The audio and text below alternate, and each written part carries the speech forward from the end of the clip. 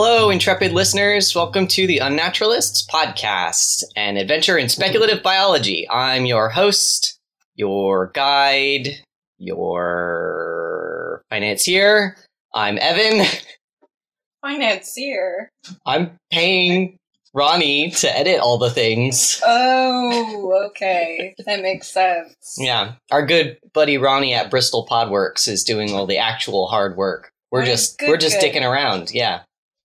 Thank you, Ronnie. So you guys introduce yourselves. Again? We have to do this every time? Yeah. What if somebody's just popping in for the first time now? It's not a narrative. They can pop in at any podcast. Okay. Well, you go first, because that's how we've been doing it. That's what I did. Oh, okay. Well, then it's Tora's turn. I'm sorry I'm interrupting. Okay. Hi, I'm Tora. I'm the scientist they have, not the best scientist for this podcast, but I'm the one they got. And I'm Kim. Did you not come up with a title for yourself? No, I don't have any titles. Okay. I'm still the third one. Okay. I didn't think that was going to be a continuous running thing. Like, that's my official title. Well, work on it. Workshop it. Okay. I mean, do I need a title? I kind of like just being the one that doesn't know why they're here. On this podcast, we take a scientific look at fantastical beings and try to figure out how their bodies work and how they eat and how they move and how they reproduce and whatever else they might do. This episode is about griffins. I love griffins. Spoiler alert.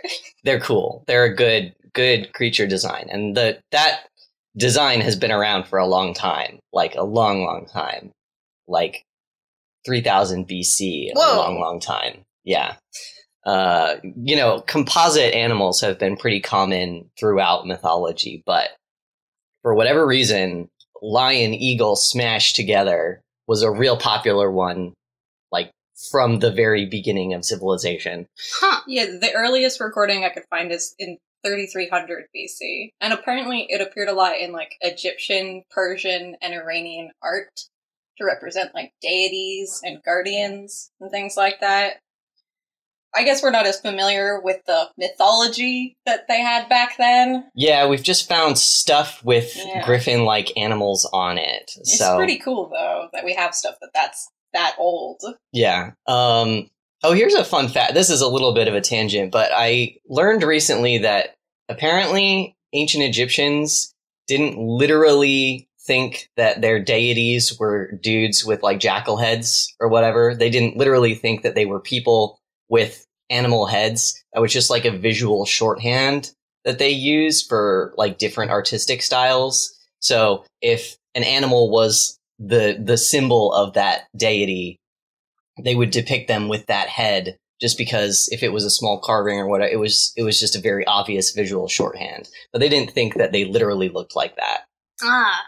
But yeah, so people have been putting together composite animals for a good long time. So a griffin, for our purposes, has got the front half, an avian front half, talons, a beak, an avian head, usually wings, though not always, and then the back half of like a big cat, usually a lion, but it's got paws and claws on the back and a tail, usually like a lion's with a tuft on the end. And I have most often seen them discussed as being related to the Near East or Northern Africa. So a fairly temperate climate. Yeah, that's also where I found them around. It's kind of interesting, actually, that these creatures didn't really seem to change much visually over the course of time. I mean, there's some, like, variation between their legs, whether or not they look more avian or more lion-like. But other than that, they were relatively consistent, which I thought was interesting. And it's also weird that they've... Sorry, go ahead, Tora. Oh, I just wanted to say, can I dunk on ancient peoples for a minute? Sure. I just want to say that it's amazing that, like, the greatest artists of ancient peoples, depicting griffins or whatever, are way shittier than any, 14-year-old on DeviantArt today. Wow, okay. That's a hard stance. I don't know, I've seen some shitty things on DeviantArt. Yeah, but like, nobody could make a person who looked like a person back then. They didn't have the wealth of knowledge to build upon that we have now. Now you can just Google, like, hand and just, get a sense of the anatomy. But if you were in your own studio, in the year 12 or something like that, you hadn't figured out perspective yet. You didn't have anybody to teach you about it. Humans took a while to figure stuff out. Okay, we're learning. Yeah, it's a curve. I'm just saying, I've definitely seen better griffins that 14-year-olds have drawn than this one that's on my shirt that looks kind of medieval-ish. Oh, so part of the reason that is specifically European ones is because Europeans didn't know what the fuck animals looked like. Seriously, like, I was actually listening to the History of English podcast, which is a very good podcast, but we can tell both from drawings and from the words they had for like Asian and North African and Middle Eastern animals that the common people of England had literally no idea what these animals looked like. So if you're trying to draw something, not only something that you don't have a reference for in your studio at the moment, but something that you've only got the vaguest idea of how it's put together, and the king's like, I'm going to put this on my heraldry, so you got to do it good. You're like, it's not their fault. It's even like those medieval cat paintings where you're like, why does this cat look so fucked up? I mean, have you seen a cat before? I agree with Evan. I think you're being a little harsh. Coming from someone who draws things, it is very hard to draw things without reference. You are so much better at drawing than, like, anyone before 1700. No, sorry. That's probably a little bit too... anyone before... I don't know, Renaissance painter? I don't know art history.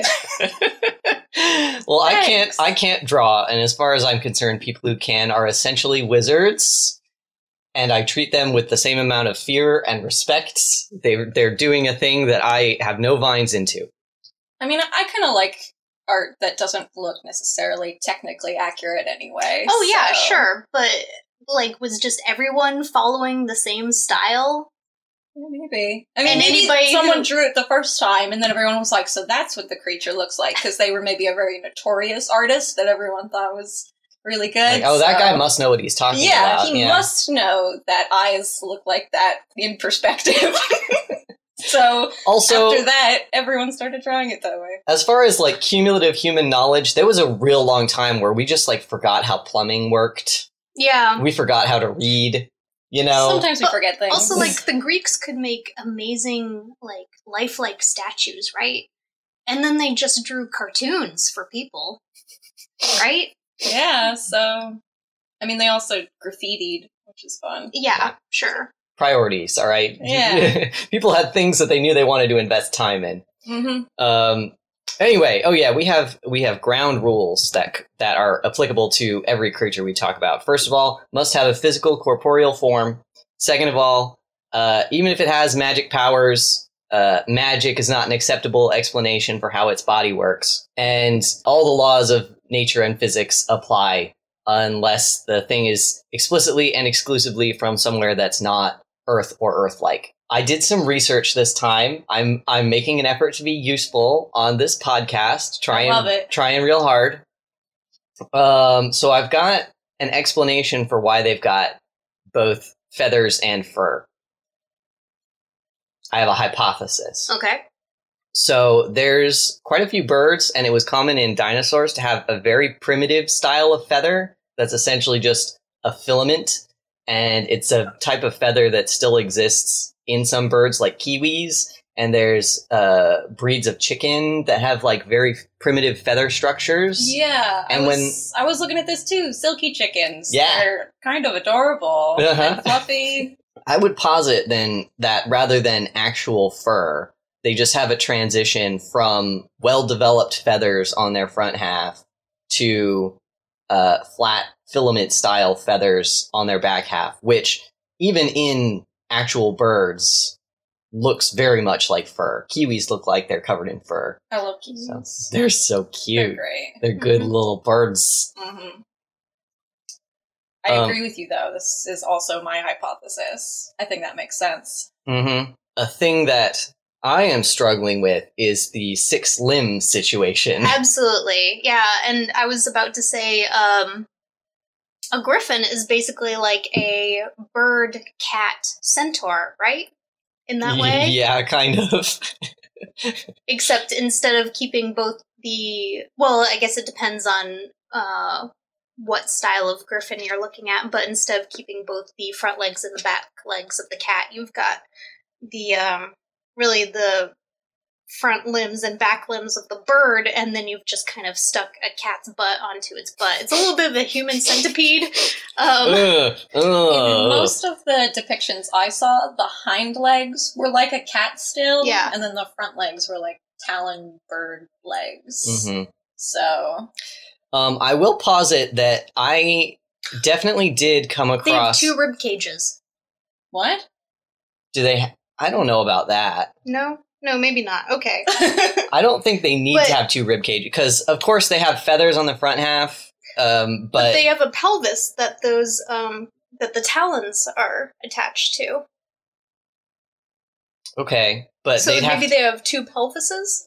I don't think it necessarily has to be a pelvic structure like on a bird. Yeah, I would think that it's more like adapted forelimbs because they don't have an abnormally elongated body relative to a cat or something of that size. The bird half mostly looks like the forelimbs of a lion. It's just covered in feathers, and in the case of the bird feet, it has the like bird digits with talons on them.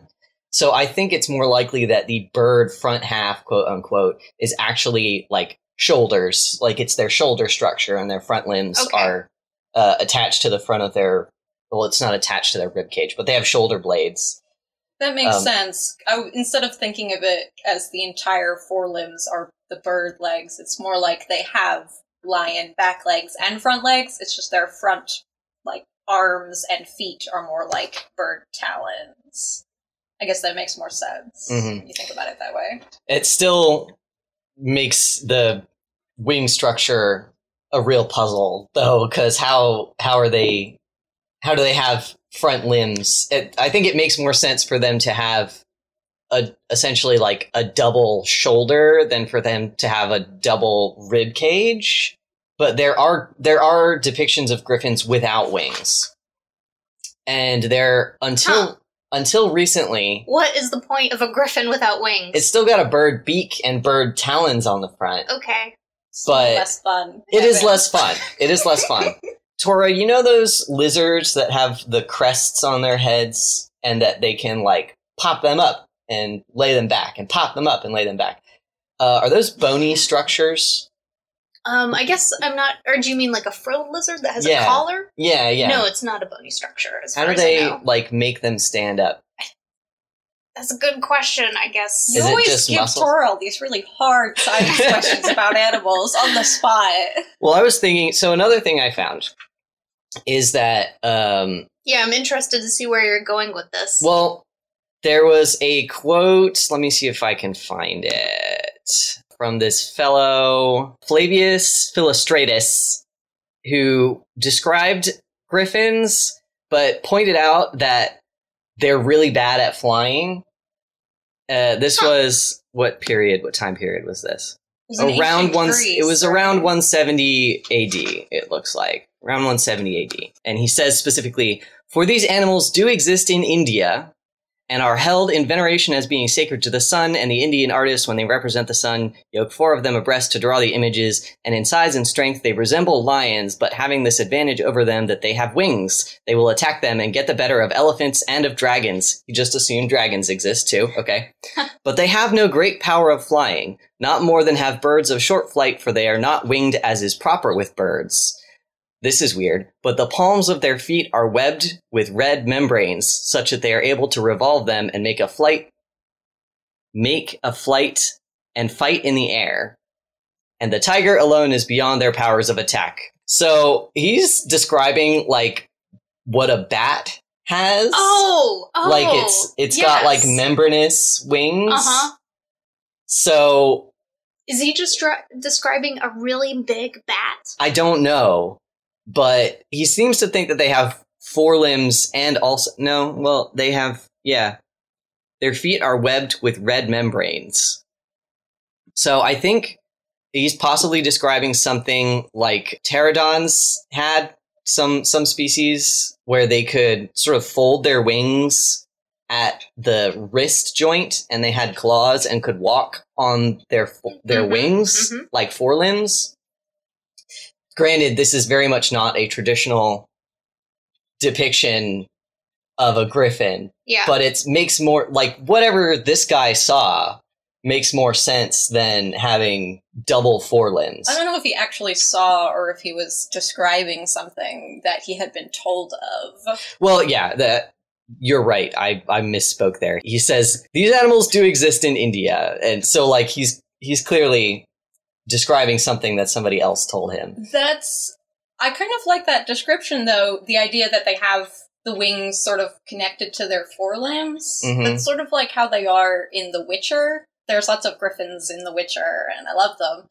But they still have feathers, but their front limbs are also their wings. And they can fly, but they mostly, like, glide and use it to jump around and stuff. Which also would make more sense, because these things are very big, and I imagine they're very heavy. So if they can fly... Oh, the wingspan would have to be enormous in order to get them off the ground. But if they can do short glides and long jumps and things, they wouldn't need quite such a dramatic wingspan. Right. Like chickens. Yeah. Or, those dinosaurs. Like, the Quetzalcoatlus? Those guys? You know? Yeah, They're like the really, really big pterodactyl-like. Yeah, they were like an dinosaur. airplane size. Yeah, but they were huge. Yeah. We assume that those flew, though, right? Based on the evidence. I mean, granted, we only have an extremely partial skeleton. I think we only have, like, one wing bone from one of them, or like finger bone. I was looking them up because I was looking up a lot of very large birds just to figure out a bit about the whole mass issue and how that would impact their flying. Yeah, I'm having trouble recalling, but isn't there like things like we had more oxygen in the air back then, and that helped with the mass issue because you could more easily get oxygen to the limbs. Yeah, that had to do a lot with, like, their breathing and things like that. But mass as an issue as far as just, like, can you attain flight if you're that huge and, like, a creature, you know, not like a machine. But even, like, the most massive dinosaurs that lived, you know, like Sizemosaurus or whatever, were kind of like today, like, how did that exist without collapsing in on itself? How did it pump blood to its brain? Yeah, I mean, when I was looking up this dinosaur, or pterosaur, I don't know, we need to qualify, but... I don't remember the difference between pterosaurs and pterodons and pterodactyl is... Well, these ones are pterosaurs, so I'm just going to go with that. That's what the internet told me, so it must be true. I don't remember if it was pterosaurs or pterodons that had the folding front limbs, so I may have misspoken. But anyway, continue. There's a lot of scientific discourse as to, like, how far they could fly and for how long and things like that, and how much they weighed, too, because we have no idea of that. But apparently they had, like, a 36-foot wingspan, which I never read the numbers of that before. But that's pretty remarkable. That's huge. I love it. Yeah. From an evolutionary perspective, I would have a hard time believing that they were flightless or had very limited flight because they dedicated so much of their body plan to the wings. They had to have used those wings for something. So, granted, I don't want to step on any paleontologist's feet. I should really just give you guys one of my paleontologist friends' contact info and just stick them in this podcast instead of me. Well, we talk about dinosaurs a lot. I mean, we don't want some other scientists. Yeah, what are you talking about? There are scientists. Yeah. But yeah, we keep bringing up dinosaurs just because dinosaurs are so delightfully weird. Mm-hmm. And it's a good reference. Yeah, it's also, we can, to be fair, bend dinosaur theories to fit our theories, because nobody ever saw dinosaurs in motion. We just have hypotheses. So maybe X could have worked in this dinosaur. Maybe Y could have worked in this dinosaur. Incidentally, I also read a theory that the depictions of griffins may have been inspired by ancient peoples finding fossils of like beaked dinosaurs, because they're four-limbed animals, but their head looks a lot like a beak. I read some discourse on that as well, and most part of it was that I saw people claiming that it was a good theory, but there are actually depictions of griffin that date back to before when they think we discovered lots of these fossils. So, I mean, it's possible that there were other fossils, of course, or even just tales of fossils and things like that. So, a lot of that can inspire it. With the pterosaur, when I was reading about how far and how long they could fly, apparently we used to think that they were pretty much flightless, but now they've created a lot of models which posit that they are actually capable of flying for a really long time. They just rely largely on soaring. Like, you know those propellerless planes that go around the mountains, and they can fly for a very long time using just wind currents and things like that. And or like an albatross. Yeah, like, or like an albatross.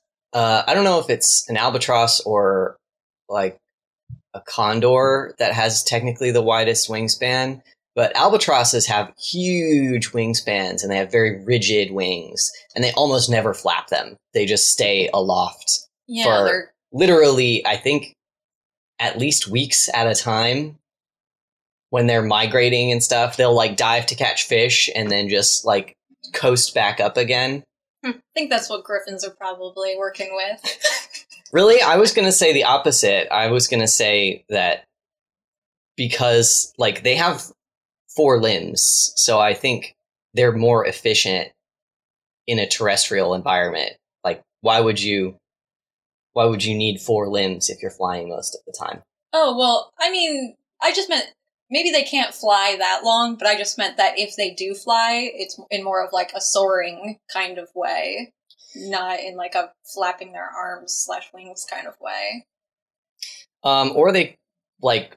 I mean, maybe. But do you think that they move their arms up and down? Wait, are we going with the idea that they have wings on their back, or that they have like wings? So I have because now I feel like we have to commit. I have another theory that I came up with for this is why I asked you about the frilled lizards, Tora, because there's a lot of animals, and we theorized this about early dinosaurs with early wing structures as well. There's a lot of animals that have like dramatic like mating display apparatuses. You know, there's a lot of birds that have real weird birds. There's a lot of birds that have real weird like feather structures and real weird heads and real weird wings that are not beneficial to them in any way for like getting food, but for whatever reason the ladybirds are real horny for that look.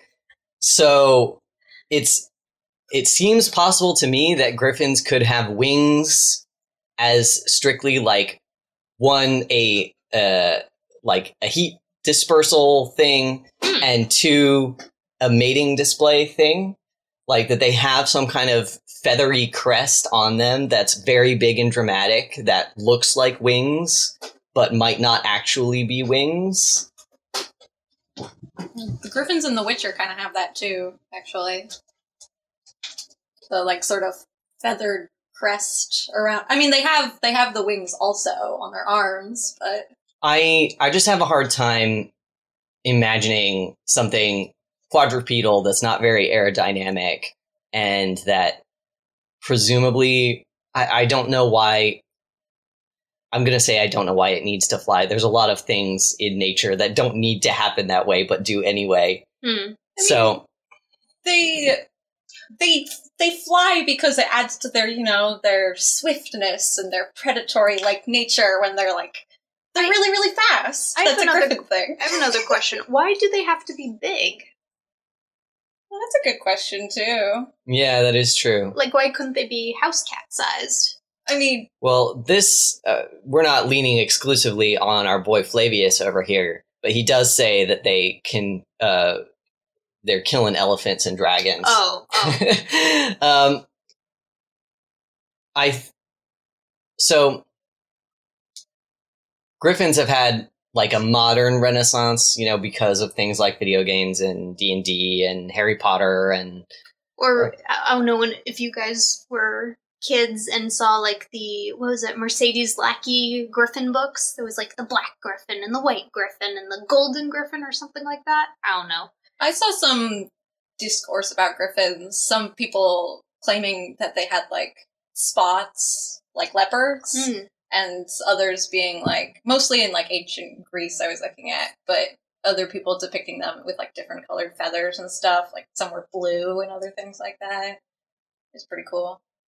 I didn't see much discourse as to their size other than large, but large. Yeah,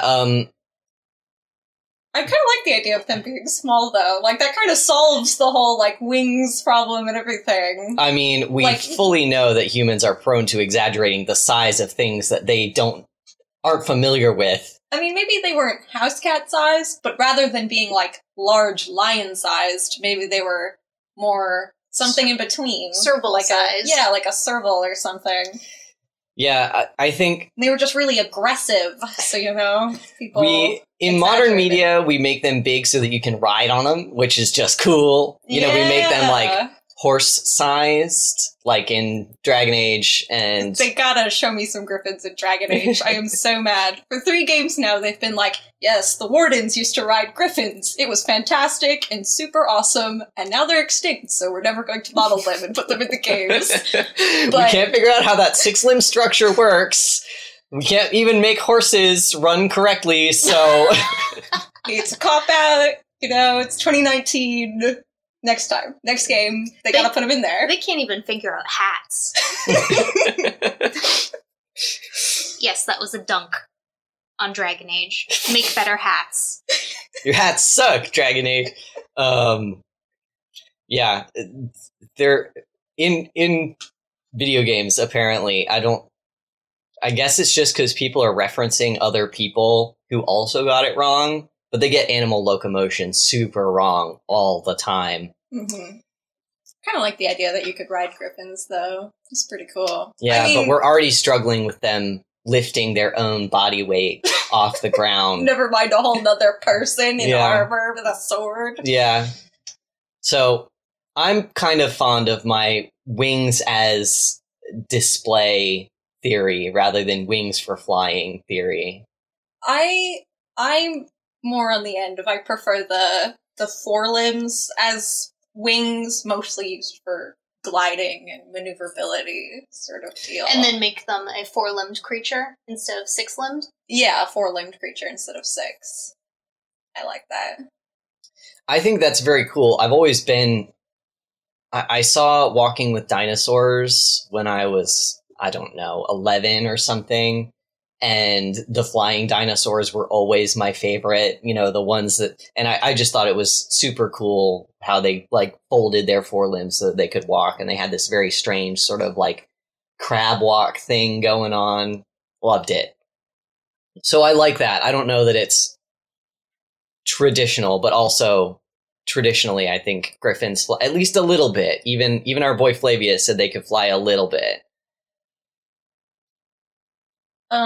Since you quoted a scholar from I don't know that he was a scholar. I don't even really know who he is. I just know the boy had some things to say about griffins. I want to quote someone, too, who had some things to say about griffins. Are you guys familiar with Pliny the Elder? Oh, yes. If anyone listens to, Sawbones. Sawbones, yes. Oh. He's a pretty renowned dude when it comes to talking about things he has no knowledge about. Oh, yeah.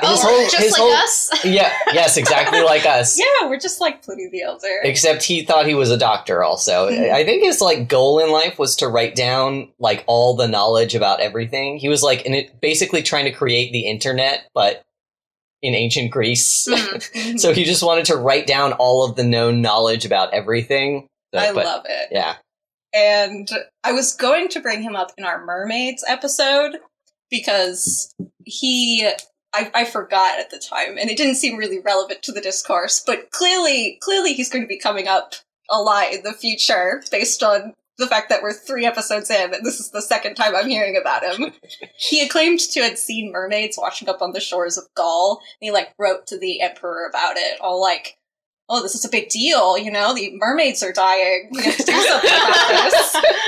So, but as far as griffins are concerned, he wrote about them, and I quote, that the people of Scythia waged continual war with them, and they were a kind of wild beast with wings that dig gold out of mines, which the creatures guard with remarkable covetousness. Oh, greedy boys. Yeah, So they dig gold out of mines. This is a thing. And I thought that was weird, so I looked it up a little, and apparently it's sort of a reoccurring theme. Like, not just Pliny had this idea. Apparently the idea that they were, like, I don't want to say greedy, but that they would, like, covet gold and, like, hoard it in their nests was a thing. Huh. I don't know why.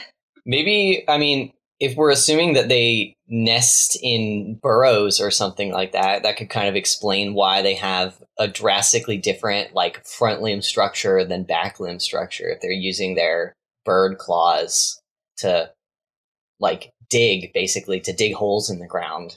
I thought that maybe that speculation came around because some of the earlier depictions of griffins as, like, guardians, like in ancient Egypt and places like that, might have created an association between them and things like treasure and, like, guarding places of value and importance. Or like tombs or something where you've got all your afterlife but that's shit. just, like, how I think it came about from a folklore perspective. Mm-hmm. As far as what actual purpose it served, maybe they were just, like, greedy magpies. Who are these badasses going to war with the Griffins all the time? I don't know, the people of Scythia. I don't know, but they were at war with them, apparently. I guess, when he says wage continual war, I think he's just referring to the fact that they would, like, steal from them and, like, take the gold out of their mines and stuff, and they would have to chase them off. Like in The Witcher, you know? The Griffins show up, damn pests, eat all your sheep, and steal all your farm goods, and then they run off. You gotta hire a Witcher to track it down, kill it. Are you currently playing The Witcher? I am. Kim also just loves The Witcher in general. I love the platonic ideal of The Witcher. I've never played it, but I It's even Polish. It is. I keep referencing it because it's one of the more prominent depictions of griffins I've ever seen in, like, media. Yeah, that's true. They definitely exist in video games, but even in high fantasy games, you're more likely to see a dragon or a variation on a dragon or some, you know, unicorns or something. I don't see a lot of griffins in things. Yeah, I mean, The Witcher also has, like, a bestiary, and it's like, it's a thing within the game. So anytime they have a creature, they take time to explain, like, its characteristics as a creature and how it works and things like that, and how territorial it is and why it does the things it does. So okay, so it's interesting speculation. Do you remember how you first became aware of griffins? Oh, I was a real weird kid, so probably from, like, some kind of fantasy book. I read a ton of them as a kid. That's a good question. For me, I mean, when Dragon Age Origins came out, I was already a bit older, but that's probably the first time I remember it being referenced in anything. Really? Yeah. That recently? I mean, yeah, I mean, I'm a young person.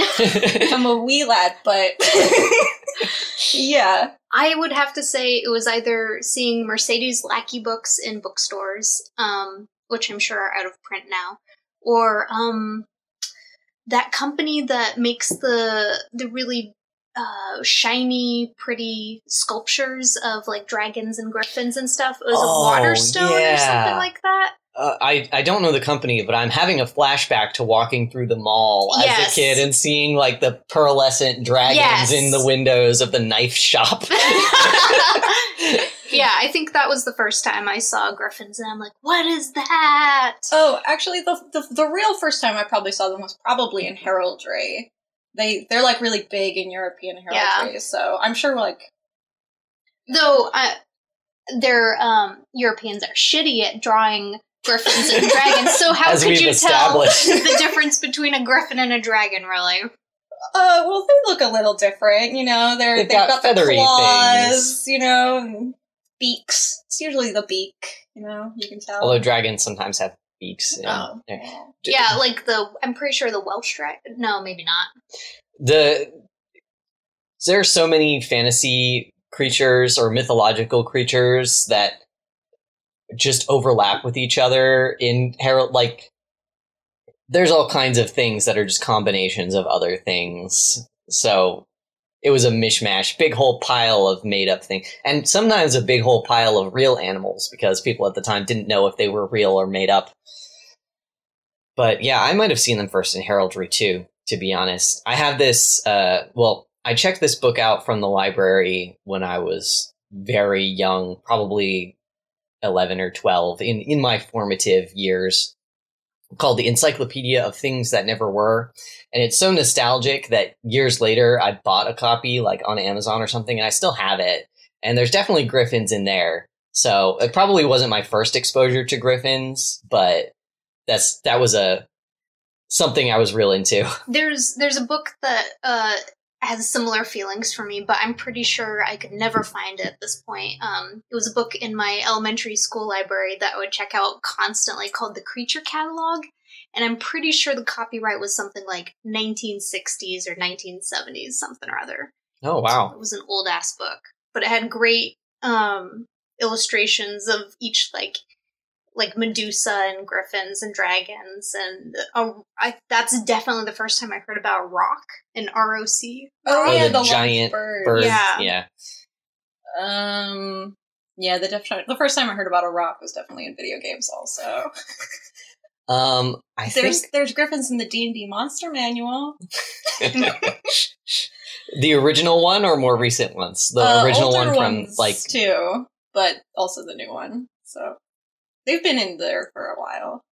Yeah, the concept, as we've established, has been around for a very long time. Uh-huh.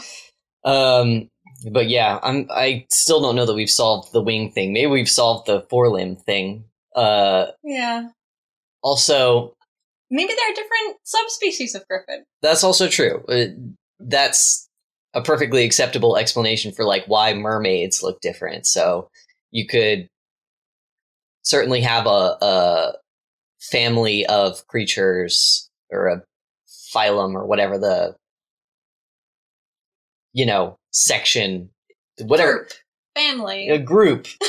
A whole pile. Family is a scientific word too. Yeah. And something else. A heckin' pile. Yeah, a pile of animals that developed a little bit differently. Although, unless we're talking about like a convergent evolution situation, again, a 6-limb plan is much different from a 4-limb plan.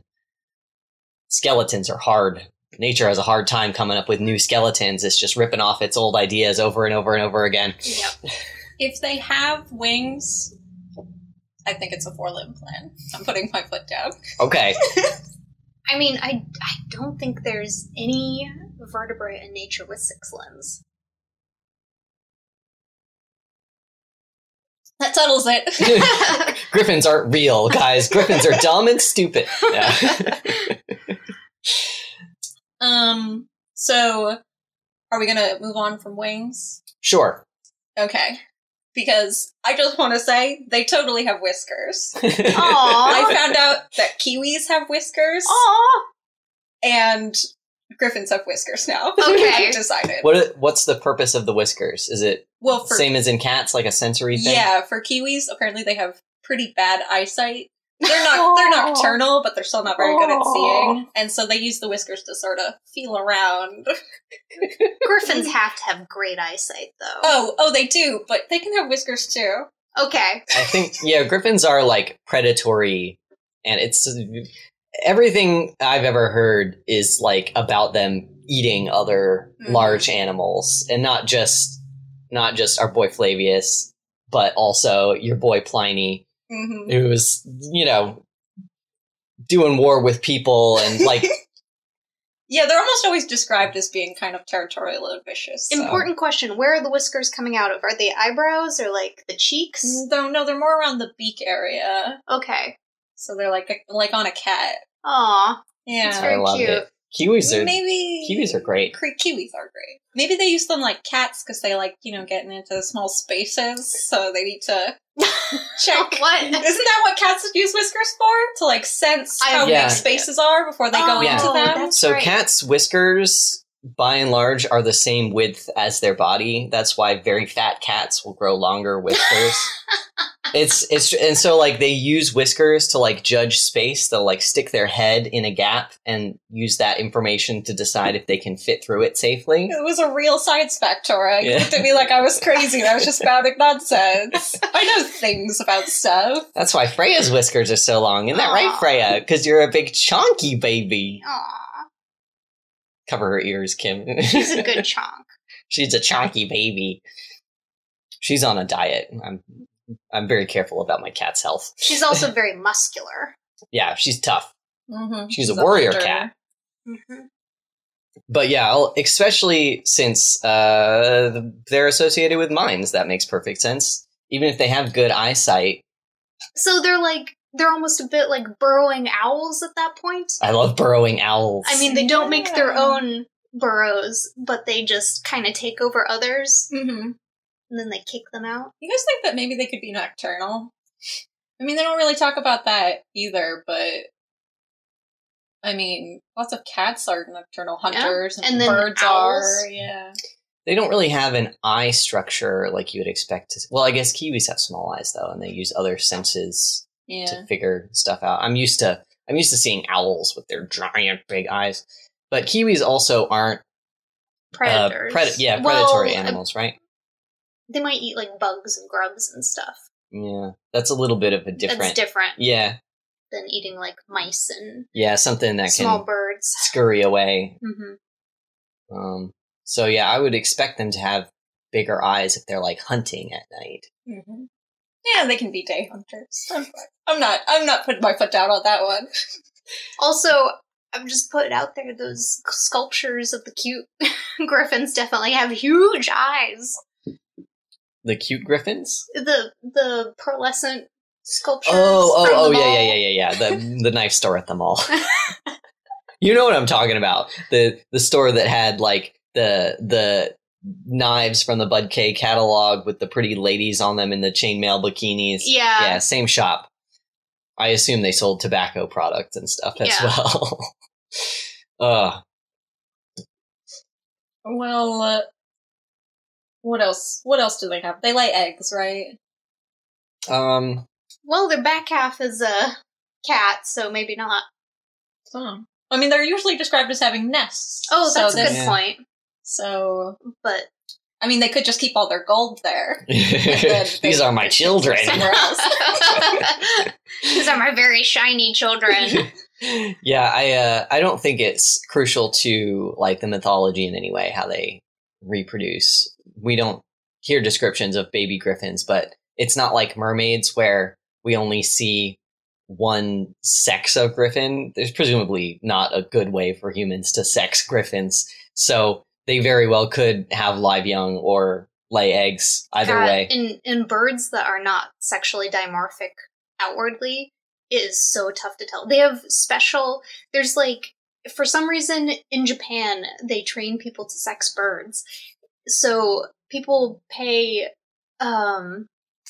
these specialists to come over here, come all the way to the United Oh, well, States. that's why they do it. Yeah, and You said for some reason, but I can tell you why exactly. Because people pay them to travel Oh. across the world just to sex birds.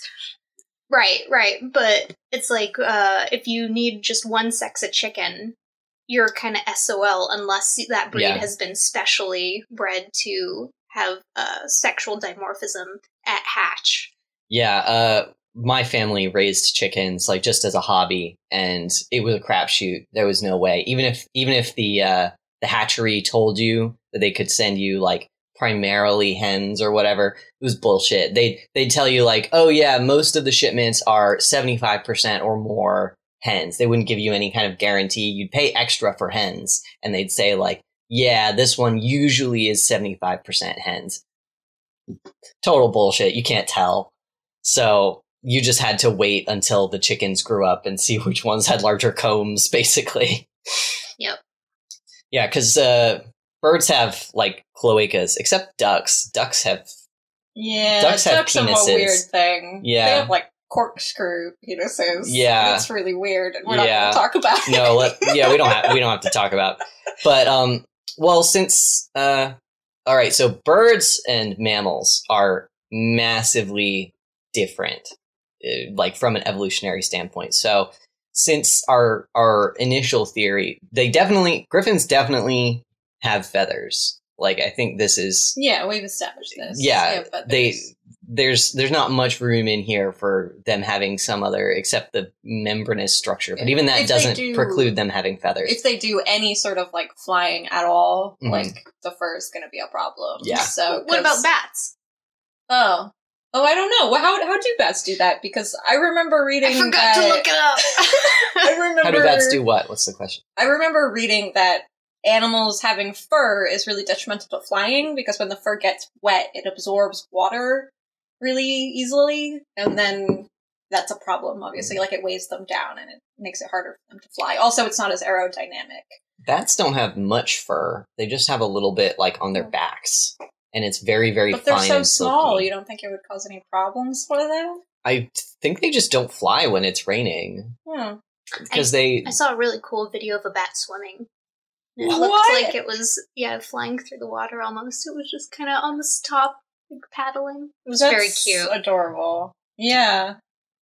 Well, okay, we do have the one report of them having membranous wings, but even so, I think it's just more traditional and more direct for them. So I would think that they lay eggs. If they're birds, if they have feathers, even if they have a different back limb plan, even if they're quadrupedal, if they evolve from an avian or a reptilian ancestor, I think it would make more sense for them to lay eggs. I like the idea of them laying eggs, because I like the idea of them having nests. I don't know. In caves. I just like the idea. So I have pulled up here the characteristics of class Aves for birds, and one of the strange things is females have a functional left ovary and oviduct only. So they only use one, and the left one. Always the left one. Yeah. That's very specific. That is weird. Nature is wild. This is not dunking on religious people at all, but it feels like the more you learn about nature, the more ridiculous intelligent design appears, because there's so many things in nature that are remarkable, but there's also so many things in nature that are just incredibly inefficient. Like, if somebody was putting that together deliberately, they wouldn't do things like... So giraffes have this nerve in their neck that loops around a bone that's near their shoulder, but it's a nerve that has, like... So basically, the nerve goes, like, all the way up their neck and then all the way back down again, because because of the body plan they evolved from, it is stuck over that bone. So yeah, evolution is the laziest. Yeah, so basically they evolved from a creature with a shorter neck where that nerve layout was perfectly normal and fine. But once their neck stretched to be crazy long, this nerve also had to, like, stretch over this, like, jawbone or neck bone that they had. And so, like, the nerve, which controls, or which travels to somewhere in the front of their body, has to go all the way up their neck, around this bone, and then all the way back down again. It has nothing to do with, like, their head. It just is stuck there. So... No, I'm the last person to defend intelligent design, but maybe it was all just intelligently designed in a hurry, you know? The person was like, "Oh, we got this problem with giraffes. We gotta fix it real quick. Just make it go through the neck. Make it go around this way. That's fine. Okay, moving on. Next creature we gotta fix." You know? I mean... Maybe whoever's intelligently designing things is really busy. They have a lot of stuff to do. They have a whole universe to manage, and they don't have all day to make giraffes perfect for you, Evan. I mean, in the Abrahamic religions, god only did have 7 days. Yeah, like that's a lot of pressure. the dude was on a real tight deadline, and he had to figure this shit out in a hurry. Yeah. So Like, everything is jerry-rigged. He's like, okay, it's good. Can it live? Can it survive? Can it breed? Great. Get it out the door. Moving on. Next one. What's next? Griffins? No, we're not doing those. Too complicated. oh my god, guys, why did you drop? No, forget this. So, So, Griffins. lay eggs, 4-limb body plan. However that plays out, almost certainly got to be a 4-limb body plan. Ears. They got long They ears. always do have ears. Do yes, they? Mhm. I've always, even in real old depictions, even without wings, they always have ears. They always have cat-like ears, but even then they're like long. They're Mhm. long, pointy ears. I've heard them described as donkey ears. Yeah. It's weird. Sometimes they're feathered, too. That would fit, I guess, with them being nocturnal if they have very large ears, because then they wouldn't have to rely on eyesight so much. Or it could be like a horned owl situation where they're feathery That's what I was about to projections. say. Yeah. I like that. Horned owls are cool. Horned owls are cool. All owls are cool. Owls are bizarre. Mm-hmm. That's a really weird animal design. I don't know if you've ever seen like an owl skeleton, but No, I have not. the owls are only like a quarter of the size you think they are because so much of them is feathers. Because they're so poofy? Yeah, they're poofy. They're big, puffy birds, Wow. and they're skeleton. And they also like they have like very little body fat, of course, because they have to be really light, and like they have very thin skin because I guess their feathers do all the job of like protecting and keeping them warm. So like they're just these teeny little wayfish birds that have giant feathery coats on. Well, if owls can exist, I think griffins are. Owls No also problem. have ears that are at different heights on their head, which is really weird. It's so that they have a better 3-dimensional awareness of sound. I love asymmetrical things. That's fantastic. All right. Well, what's after ears? Talons. They've got talons. So, given that they, again, are quadrupedal and that they live in dens or mines or holes in the ground, I'd imagine that their claws would have to be, their forelimbs, would have to be structured more like a chicken, where it's flat. They have claws good for like digging and things like that, but they have to bear weight on that. Whereas birds of prey, they roost and their talons curl around limbs or something. They can walk on flat surfaces, but they do this kind of weird like dancing hopping thing because it's not particularly comfortable for them to stand flat on their feet. All right. So chicken feet.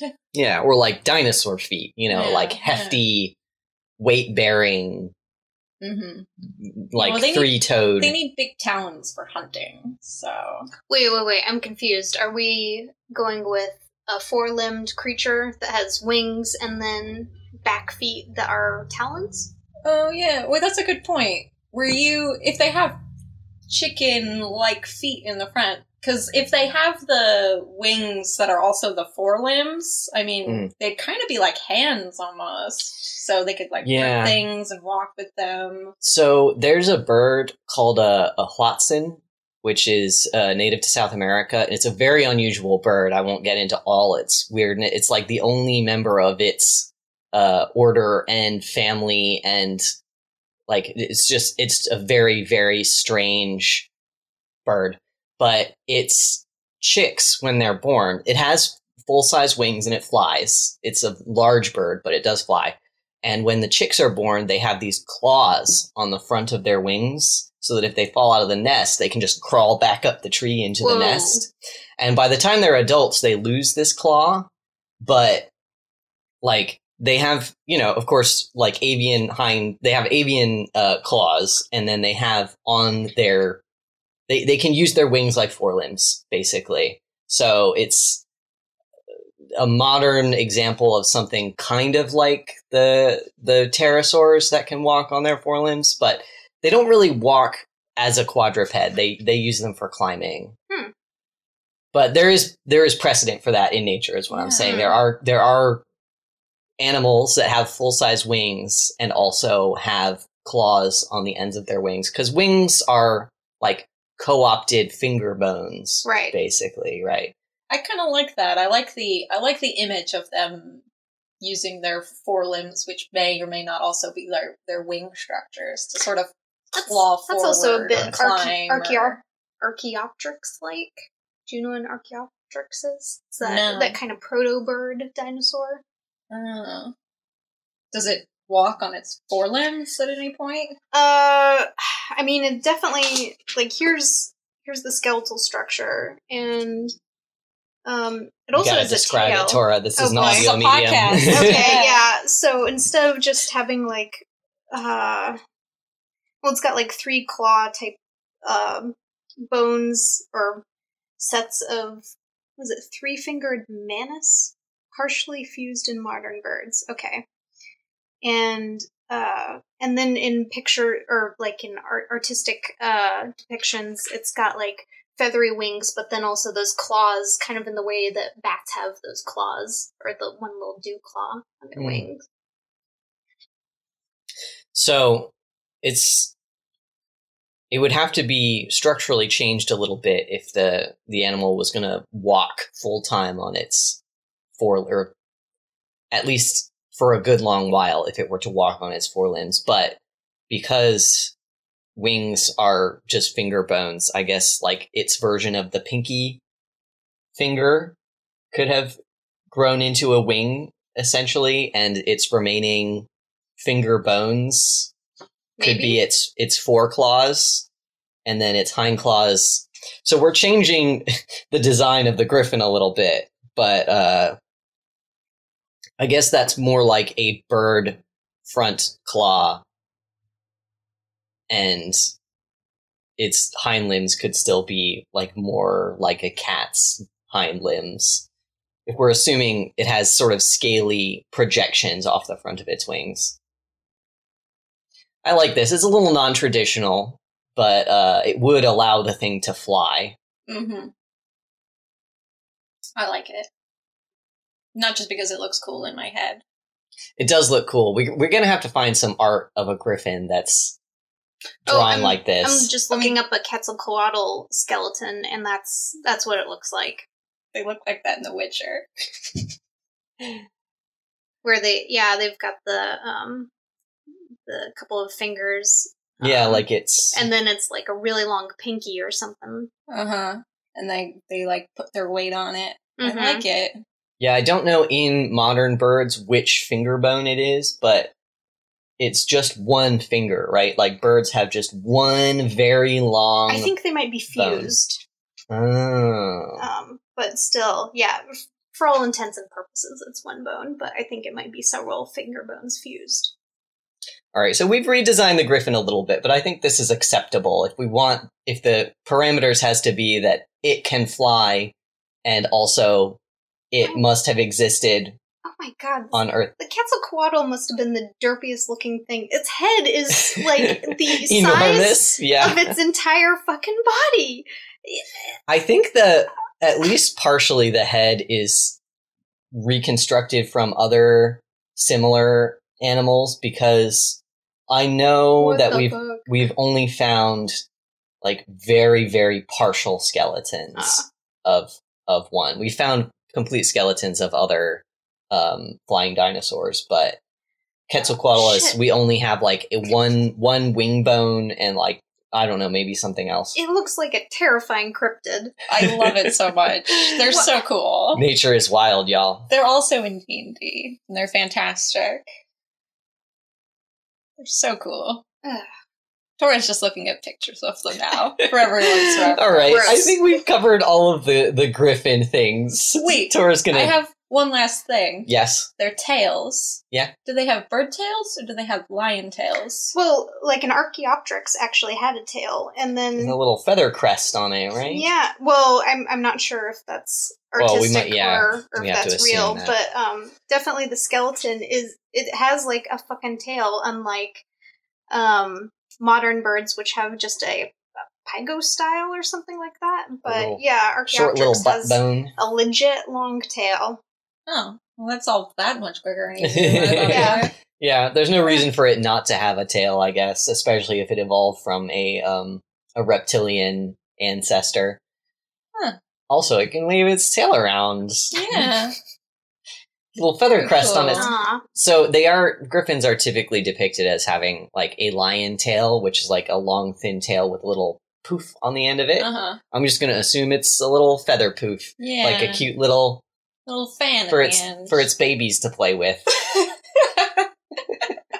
I have no idea what a lion poof tail is for. Do you?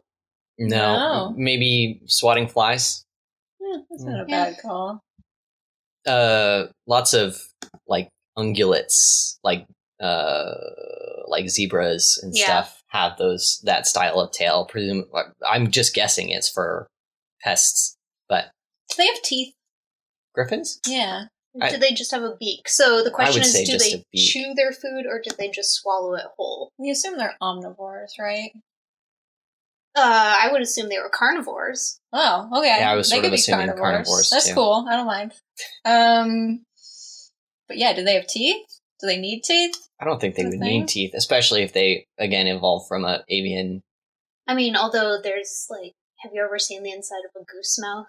Yeah. Kind of terrifying. They've got horrifying, weird little teeth inside their beaks, Including on their tongue. Ugh. Yeah. Let's not do that. I don't Yeah. think Griffins need it. They just got cool beaks. Cool beaks. Just cool beaks.